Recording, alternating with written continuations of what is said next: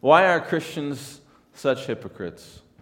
Man, Christians, they say one thing and they live another way. They say they believe this, but they don't live like they believe it. Why are Christians such hypocrites? And I want to just stop you for a second. And before you discount this question that I'm asking this morning, I want to kind of give it some validation. Because I personally know, and I'm sure you personally know, people who really the reason that they don't believe is because they look at Christians and they say, if that's what being a Christian is, then I don't want that. Why are Christians such hypocrites? I have two stories to tell you this morning. This is very personal for me. All right, there was a kid in Lompoc. When I was a youth pastor there, I discipled 4 boys. Every week we'd go to breakfast and I'd take them to school on Tuesdays. And one of these boys recently has confided in me that he is no longer a believer. And one of the reasons that he is no longer a believer is because he sees Christians in the world not living what they say they believe. And if they don't do it, why should I do it? Pastor Chris, I want to believe. I want to believe. I know you have a passion for this. I know that you believe it. And so I know that what you taught me was true, but I just can't. And even in my ordination interview, this was, I don't even know how many years ago now. 4, 5 years ago? 4? How old's Hayden? 4? Yeah. 5? I don't know. He's getting older. In my ordination interview, you sit in this room with like 15 other pastors, and they just ask you questions. And so they're asking me theological questions, and I'm answering all these theological questions. And I remember this one pastor, he said, Chris, I have a personal question to ask you. And I said, okay. I was thinking he was going to ask me a personal question, but he began telling me the story about his cousin. And his cousin was much younger than he was and had just attended Nazarene Youth Conference in Louisville, Kentucky. And Nazarene Youth Conferences are, every 4 years we have this youth conference for our teenagers, and usually between 6,000 and 10,000 teenagers at these things. And so he said, my cousin went to this, and he experienced Jesus. He had a profound experience with Jesus. But when he was talking to his friends and looking around the event, he saw all of these other teenagers who had professed to this experience of Jesus Christ, but their lives looked no different. And he said, my cousin told me the other day that he has kind of chalked that up to just an emotional, kind of manufactured experience. He doesn't believe that Jesus is real because he looks at all the people who claim that Jesus is real and sees no difference in their lives. What do I tell that person? What do I tell my cousin? That was his question in my ordination interview. What do I tell my cousin? I'll tell you my answer in a little bit. But this question, why are Christians such hypocrites, is not a question that we should just easily discount. To say, oh, that's just those non-believers looking for reasons not to believe. That's not it. This is a very real thing. There is I would even say that it's kind of an epidemic in our Christian society that people claim to believe the right things, but their lives don't show any difference. In fact, there was a study done about 15 years ago. This is an old study, but this just goes to tell you how long. This is not just a new issue. This is kind of a longer issue here. Right? Study done, and they asked these people, what is the difference between your Christian friends and your non-Christian friends?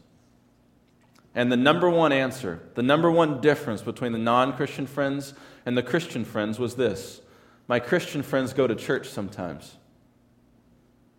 That was the number one answer. My Christian friends, they go to church sometimes. Man, if that is the only difference between Christian people and non-Christian people, then we have got an issue. There's a big reason that young people all around the nation, all around the world, are leaving the church.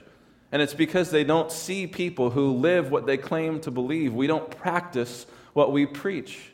This is a major deal. Why are Christians such hypocrites. Here's the objection that's from the small group. The small group is going to talk about this week, and this is kind of what we've based off of our series here. The objection is this: people feel that they cannot identify with an institution such as the church or with Christian individuals when they see such an appalling record of injustice and hypocrisy. This question is a dangerous question for the church because it can easily be discounted by people who believe, to say, this isn't a real question, they're just looking for a way to not believe. But if we do not take this question seriously, I think we're in danger of becoming like two of the churches in Revelation. If you turn with me to Revelation chapter 3, there's two churches, one in Sardis and one in Laodicea. And here's the warnings from Jesus to these churches.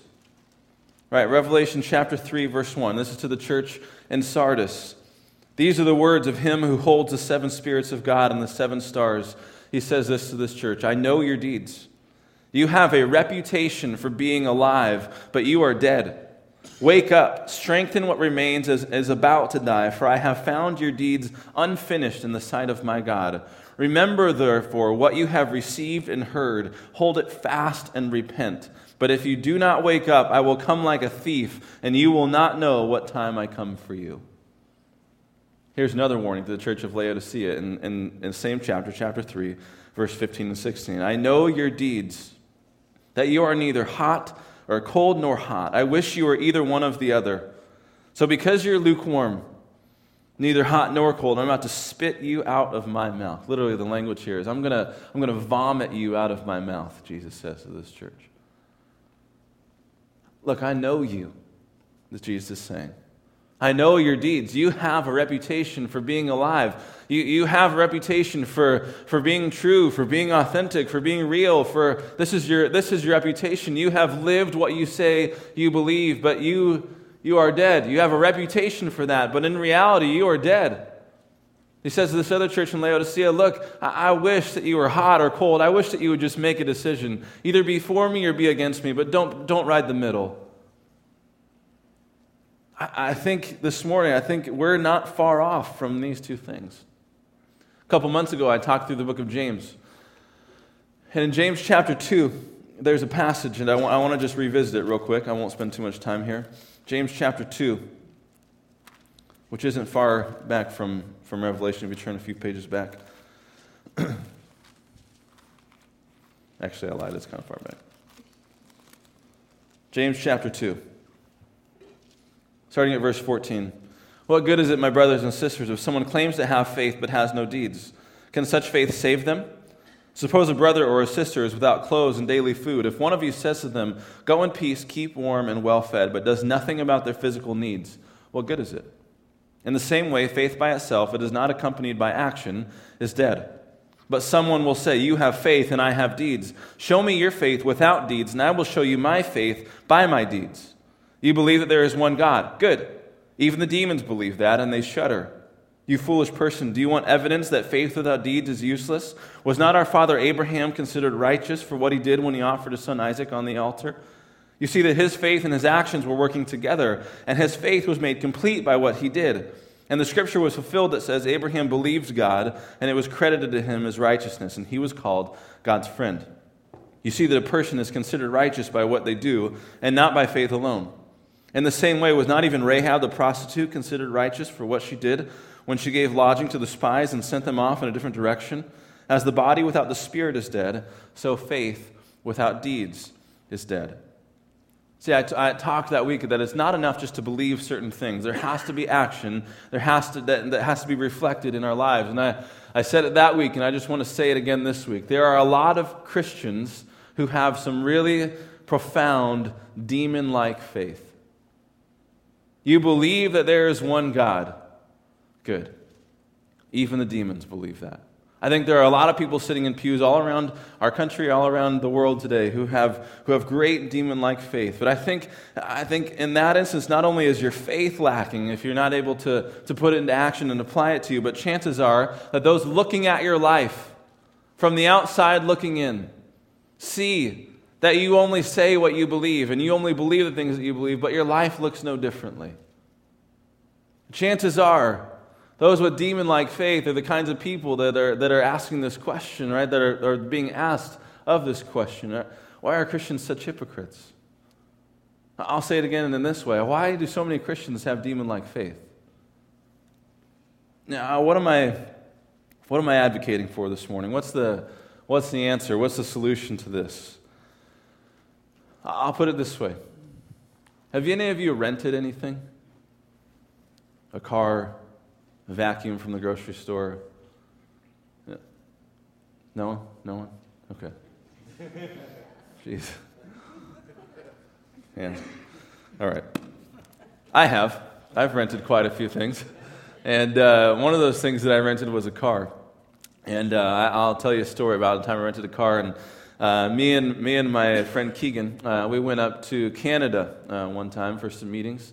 And in Canada, we rented this car. They gave us a Ford Fusion. And it was winter in Canada. It was, I think, March. And it was about this time of year, actually, in Canada. And so it was cold. And there was a good chance of snow. So we get to the airport in Canada, we rent our car, we get to our hotel, hanging out that night in our hotel. It's been a good night. We're just kind of hanging out and looking out our window. There's no snow. Okay, it's not going to snow. We wake up. My buddy's alarm goes off at 6 o'clock because he forgot to turn it off, even though there's no reason to be up at 6 o'clock in Canada. But he wakes up and he looks out the window, and there's no snow. So we go back to bed. About 8:30 in the morning, I get this kind of like, bro, you got to wake up. You need to see this. And I got up and I looked out the window, and I'm not exaggerating, there was about 8 inches of snow on the ground between 6 o'clock and 8:30. So my California, Arizona mind is thinking, I guess we're snowed in. Right? Like, I guess this is it. I mean, what are we going to do today? We can't go anywhere. I don't know what's going on. And he grew up in Idaho, so he kind of knows what he's doing in the snow. But I begin to run down the check line in my brain. We don't have chains. We don't have anything. How are we going to get around? And then I continue to watch outside, and as the day keeps going, people are just driving. Like, there's no chains. There's no anything. The road is still just snow. Like, there's no snow plows coming to clear the roads. It's just people going along their daily business in the snow. And lunchtime rolls around, and the realization comes to me. And Keegan, we got to go eat. We have to go out in this. We have to go out in the snow. Like, okay, it's been a while for him, so I give him the keys. I've never really driven in snow. I've been in snow for a little bit of my life, but I'd never really driven in it. And so I give him the keys. He at least knows what he's doing. And so we begin to drive to lunch. And, we can't see the road. We're in a rental car. And so all of a sudden you hear this, and that might have been a curb. Keep driving and hit something. And I have no clue what that was.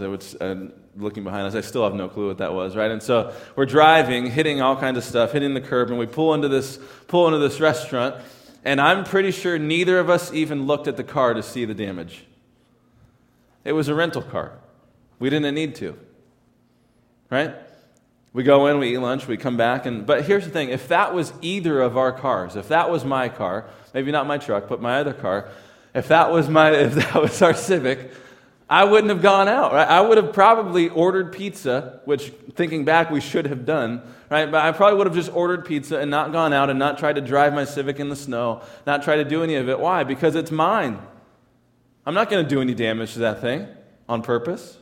I know that I don't know how to drive in the snow, so why would I go drive in the snow with my own car? Things are different when we own them. Right? Have you ever tried to rent one of the floor cleaners from the grocery store? How gross and disgusting are those things, even when you get them? They're supposed to be cleaned when you get them? No. Why? They're rentals. You treat things differently when you own them. And I think the same thing can be true for our faith. I think there's a lot of us who are still just kind of renting our faith. It hasn't truly become ours yet. We don't own it. Right? We believe certain things. And why do we believe certain things? Because we learned them from our parents. Our pastors taught us these things. And so yeah, I believe those things. But we haven't quite let it soak in to the point where it's ours. We don't really own our faith. We believe what we believe, but do we live like we believe it? That's the question this morning. How do we begin to own our faith? And I think what we have this week as we hear this question, why does the church have so many, why are Christians such hypocrites? I think what we have is a group of people looking in on the church and seeing a bunch of renters. Not seeing a lot of people who own their faith, but seeing a lot of people who rent. I've been talking a lot about studies and different surveys and polls and all this kind of stuff the last few weeks. I want to revisit one that we talked about 2 weeks ago when we were talking about all the rules. The one that said about 85% of people believe that Christians are judgmental. Right? Here's the rest of that survey. This survey was done by the Barna Group, and they took this survey and came up with the top 10 unfavorable things about Christians and the top 10 favorable things about Christians. And I want to read you just some of them. I'll read you the top 8 for each one. Number one thing, unfavorable. These are unfavorable things that people believe about us. Number one, that we are anti-homosexual. And by that, the people, not just the act, 91%. Judgmental, 87%. Hypocritical, 85%. 85% are believing what we were talking about this morning, that Christians are hypocritical. 85%. 75% think we're too involved in politics. 72% say we're out of touch with reality. 78% say we're old-fashioned. I don't know why those are switched. I apologize. 70% say that we're insensitive. 68% say that we're boring. All right. Favorable. Here's the favorable things that people say about us. And I just want you to just pretend that these are favorable with me. Here's the most favorable thing that people said. 82% of people said that the most favorable thing about us is that we teach the same basic ideas as other religions. 82%. 76% of people said we have good values. 71% said that we were friendly. 55% of people said we have a faith that they can respect. 54% said that we have a hope for the future. 55% that we show love. 52% say that we're trustworthy. 41% say that we're genuine and real. These are the positive things. Now, I just want you to notice here that if we were just doing a top 8, only 2 favorable things would be in that top 8. And one of those is that we teach the same basic things as other religions. Now, this can tell you 2 things. First of all, there's a profound misunderstanding of Christianity. But second of all is this. If this is what people believe, then man, there has got to be a reason. There's got to be a reason. There's got to be a reason that all these things are the case. I think the larger question here is this, though. Why do people not know us for our faith in Jesus? Why are we known more for the things that we're against than the things and people we're for? And I think here's the answer. Is because sometimes we're a little hypocritical. And we say we believe certain things, but we don't actually live it out. We say that we believe that we should love our neighbor as ourselves, but it doesn't always get acted out that way. We say that we should forgive others as we've been forgiven, but man, do we like holding grudges. We say all of these different things that we believe, but in actuality, the reality is quite different for us as believers sometimes. And there's a reason that some of these are true. Good values and the same basic ideas of the religion is the top 2 positive things about it. They would be the only things that made the top list of that if we were to combine them. I think the larger question is this. Why do people not know us for our faith in Jesus? We've become known more for what we're against than who we're for. There's a book on my shelf right now, and the title just tells you all you need to know. It says, they like Jesus, but they don't like the church. Tells you all you need to know about the perception of Christianity. Why are Christians such hypocrites? There's 3 stats in that whole thing, though, that just get to me, bother me like really bad. 55% say that we have a faith. 54% say that we love well. 55% say that we have hope. Faith, hope, and love. Now, if there is anything that we should be known for, it's faith and hope and love. Faith, hope, and love. Now, I could give you all kinds of scripture this morning and tell you where it says. I'll just read a few scriptures, because Scripture is crawling with descriptions of the early Christians as these three things. Right? We'll first go to Colossians chapter 1. It's on page 833 if you're in a Pew Bible. Colossians chapter 1 says this.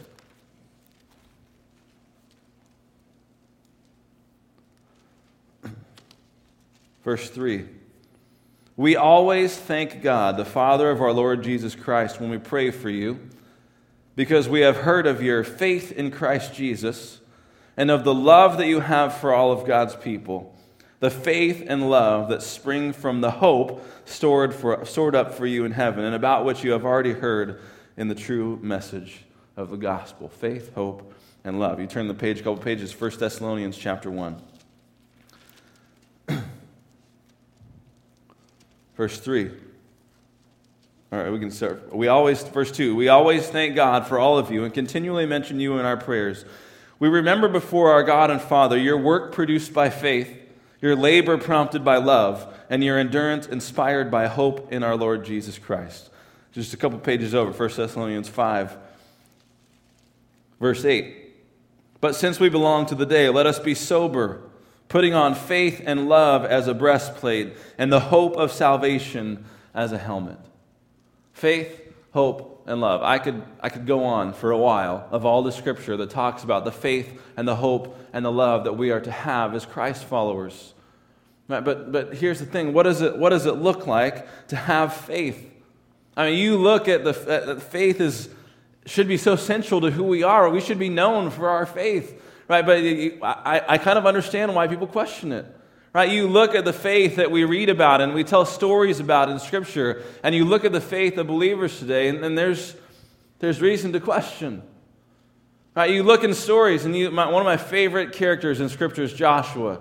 Right, Joshua was a man of faith. Right, you go back to Joshua chapter 10, and we'll go there. It's on page 138, I believe, or 158. I can't read that number in the middle. Sorry, Joshua chapter 10. And there's just such a great story of faith, of Joshua's faith. But we first hear about Joshua. Joshua is not just a man of faith in this one story. We first hear of Joshua in the book of Numbers, as him and Caleb are two of the 10 spies sent out to go into the promised land to kind of scope it out and say whether they should go in. Joshua and Caleb, they come back and they're like, yeah, we should do this. God gave this to us. God is telling us to go, so we should go. It doesn't matter what they look like. It doesn't matter that they're bigger than us. It doesn't matter that we have no chance. It doesn't matter because God has given this to us, so let's go. Right? The other 8 guys come back and they say, man, these guys are giants. There is no way that we're going to go in there with our puny little army and take over these people. Right? Joshua is one of those people who says, let's go. And because of that, Joshua begins to lead the people of Israel after Moses does. And in his leading, we know of Joshua. Probably the most famous story of Joshua is in the wall of Jericho, right? Joshua and the wall of Jericho. And the walls came tumbling down, right? The old Sunday school song. Otherwise known as like the worst battle plan ever created, right? Here's how you win. You walk around the city 6 times. On the 7th time, you yell real loud and the wall will come down and you win. Gotcha. Yeah. That's a good battle plan, right? Yeah. But he does it. Why? Because he has faith.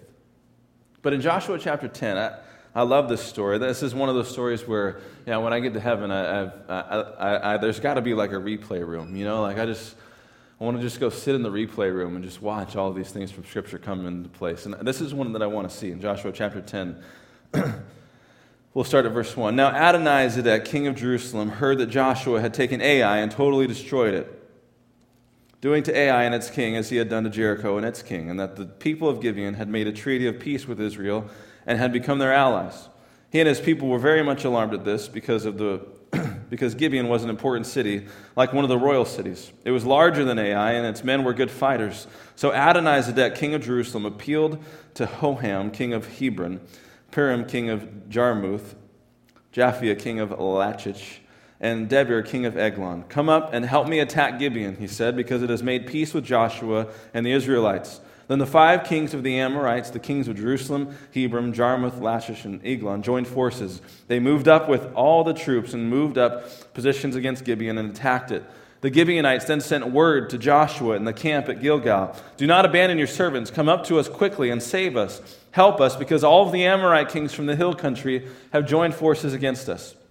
So Joshua marched up from Gilgal with his entire army, including all the best fighting men. The Lord said to Joshua, "Don't be afraid of them. I have given them into your hand. Not one of them will be able to withstand you."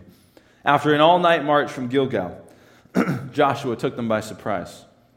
The Lord threw them into confusion before Israel, so Joshua and Israelites defeated them completely at Gibeon. Israel pursued them along the road going up to Beth Horon and cut them down all the way to Azekah and Makkedah. As they fled before Israel on the road down from Beth Horon to Azekah, the Lord hurled down large hailstones on them, and more of them died from the hail than were killed by the swords of the Israelites. Right? That's just part one of the replay that I want to see. Like God literally fighting for Israel, right? On the day the Lord gave the Amorites over to Israel, Joshua said to the Lord in the presence of Israel. Think about the faith that needs to happen in yourself to be able to pray this prayer and believe that it will happen. "Sun, stand still over Gibeon, and you, moon, over the valley of Ajalon." So the sun stood still and the moon stopped till the nation avenged itself on its enemies. As is written in the book of Jashar, the sun stopped in the middle of the sky and delayed going down about a full day. There's never been a day like it before or since, a day when the Lord listened to a human being. Surely the Lord was fighting for Israel. Then Joshua returned with all of Israel to the camp at Gilgal. Think about the faith that has to happen here. Gonna go get these guys. God says, "Don't fear. I've given them to you." Joshua just can't even wait. "Sun, stand still." And the sun stood still. Man. I mean, this is just a powerful story of faith. And I could go on talking about the people with faith. You talk about Abraham going up to sacrifice his son, right? And not taking an offering because God told him not to take an offering. And when Isaac, his son, is going up the mountain, "Hey, Dad, where's the sacrifice?" What does he say? He doesn't say, "You're the sacrifice." He says, "God will provide the sacrifice." Right? There's so many different examples of faith in Scripture that I could see, and it's not just a biblical thing, though. There are plenty of people in a real life today who have faith like this, who have faith and can pray some crazy things and see them happen. I've told the story before about one of my first summers in summer camp as a youth pastor, and a kid hurting his knee really bad in a game, and his knee was dislocated, and his kneecap was down by his ankle and all kinds of stuff, and he just tore up everything in his knee. Right? He goes to the hospital, comes back, and he's sitting in the back right at the beginning of one of our chapel services, and his friends go back, and they lay their hands on his knee, and they pray for his knee. And the next thing you know, this kid, who the last time I'd seen him was screaming on the grass, up on the platform, dancing in worship, goes home and there's nothing wrong with his knee. How does this happen? This isn't just a biblical thing. Stuff like this doesn't just happen in Scripture. It happens in real life. Why? Because people have faith. We should be known for our faith. We should be known for the kind of faith that we're called to have. Here's the second thing, hope. Why aren't we known for our hope? And people ask, why do you have so much hope? Let me tell you about the hope that I have in Jesus Christ. I was once a sinner. I was once caught in some things that I shouldn't have been in. I was once in a place in my life that I shouldn't have been. But God, in His great mercy and in His great love, picked me. And He called me. Not only back into a relationship with Him, but to be honored with preaching the Word. I mean, I have so much hope in God because of all the things that He has brought me out of. And in 1 Peter chapter 3, it says, always be prepared to give an answer for the hope that you have in Christ Jesus.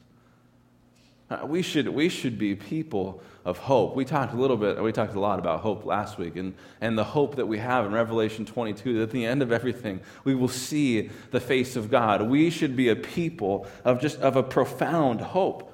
Right? In the New Testament, hope, the word hope is used 52 times, and every single time that it is used, it's used in relation with God. He's the God of hope. We have hope because of God. It's always connected in some way to God. All right, we have hope in our God of hope. We have hope. So what is hope? Hope is kind of like the opposite of memories. All right, how do we know what happened in the past? We remember. We have memories. How do we know what will happen in the future? We have hope. How do I know that what God says is true? How do I know that Revelation 22 is correct, and that at one point every knee would bow and that every tongue would confess, and that we will see Jesus face to face with our own eyes? How do I know? I have hope.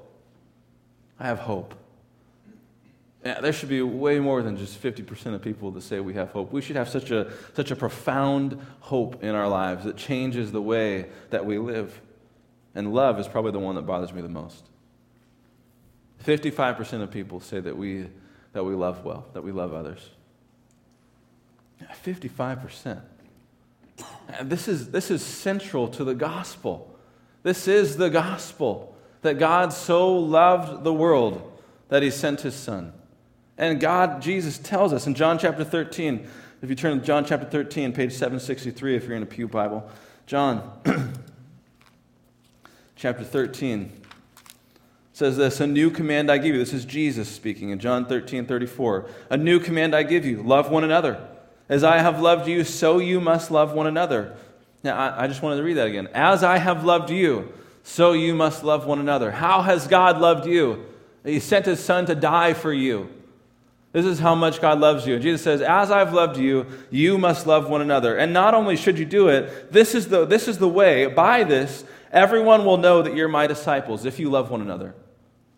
Man, this is the gospel. This is who we're called to be. We're called to be people of love, and yet just over half of people think we're people of love. Matthew chapter 22. If you go back to Matthew chapter 22, verse 37. Jesus replied, "Love the Lord your God with all your heart, with all your soul, with all your mind. This is the first and greatest commandment. And the second is like it. Love your neighbor as yourself." All the law and the prophets hang on these two things. Love. Love is so central to who we are. We should be known for our love. There should be no question. People should look at the church, and one of their first instincts and their first reaction should be, man, those people love each other.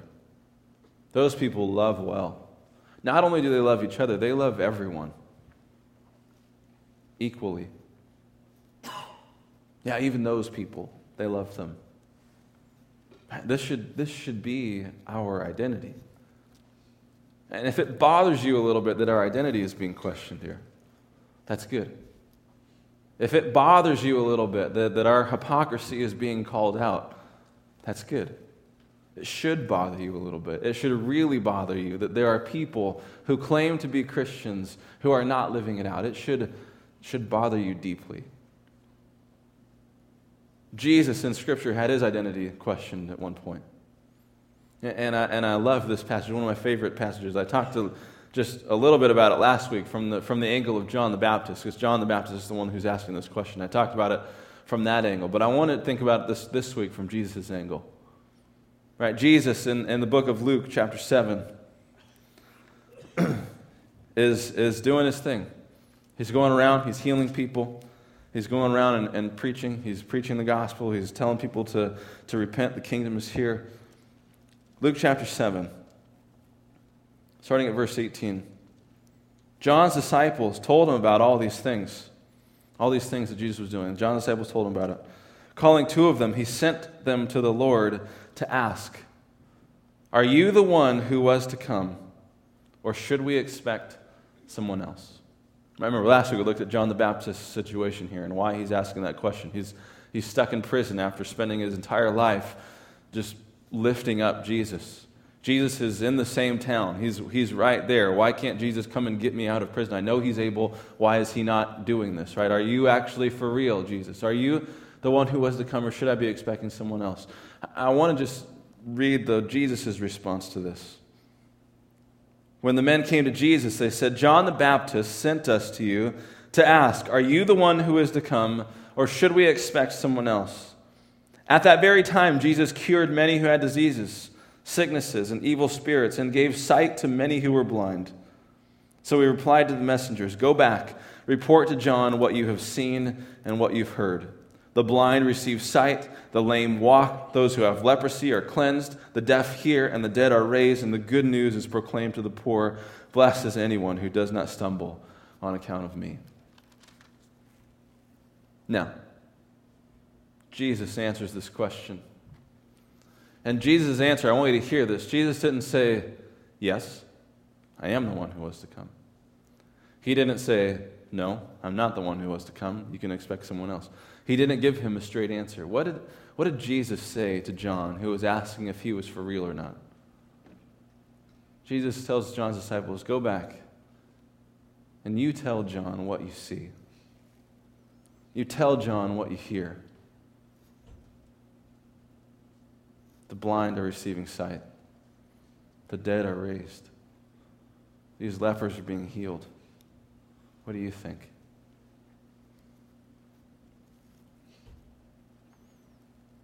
The question this week is, why are Christians such hypocrites?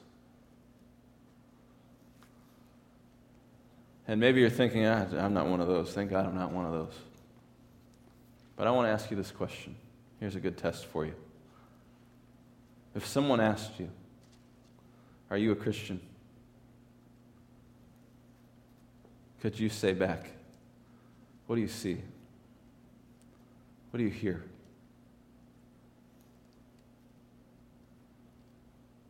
That's a little harder.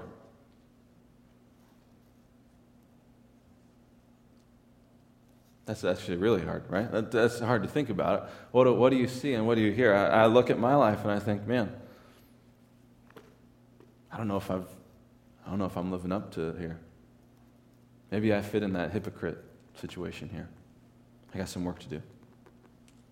Right, that's been a challenge for me ever since I read this story, and I think I've probably preached about it a few times, and I apologize for preaching about it again this morning, but this story from John, what do you see and what do you hear? Can I say that? Can you say that? Why are Christians such hypocrites? Why can't more Christians say that? Why can't more Christians say, "What do you say? What do you see? What do you hear?" My prayer for you this week is that you're able to say that. Someone asks you about your faith in Christ, you can say, "What do you see? What do you think? Am I doing it? Am I living it? Or is it just words? Is it just beliefs? Is there no action? Is it like James? Am I like a man who looks in the mirror and forgets what he looks like?" What do you see? What do you hear? Let's pray. God, we love you. And we give you praise. We give you thanks this morning, God. And God, this is not an easy subject to talk about. Why are Christians such hypocrites? Because this question forces us to look within ourselves and to say, "Hey, am I living this out?"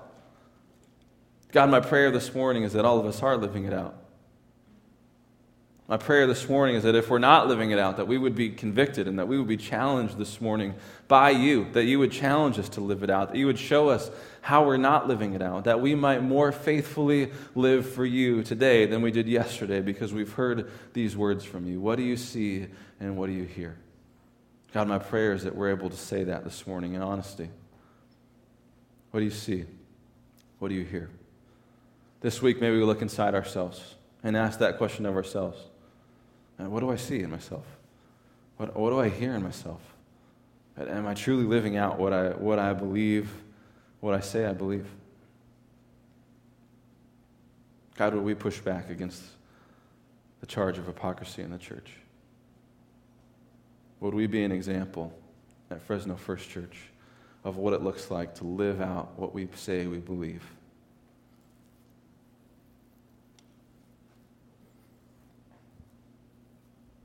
God, we love you.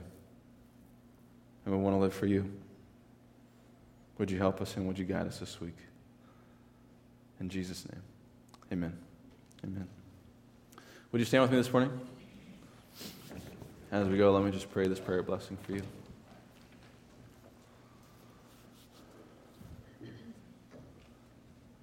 May our God of grace and love,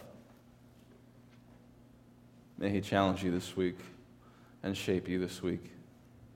May He cause you to look deep within yourself and to see the places in which hypocrisy is present.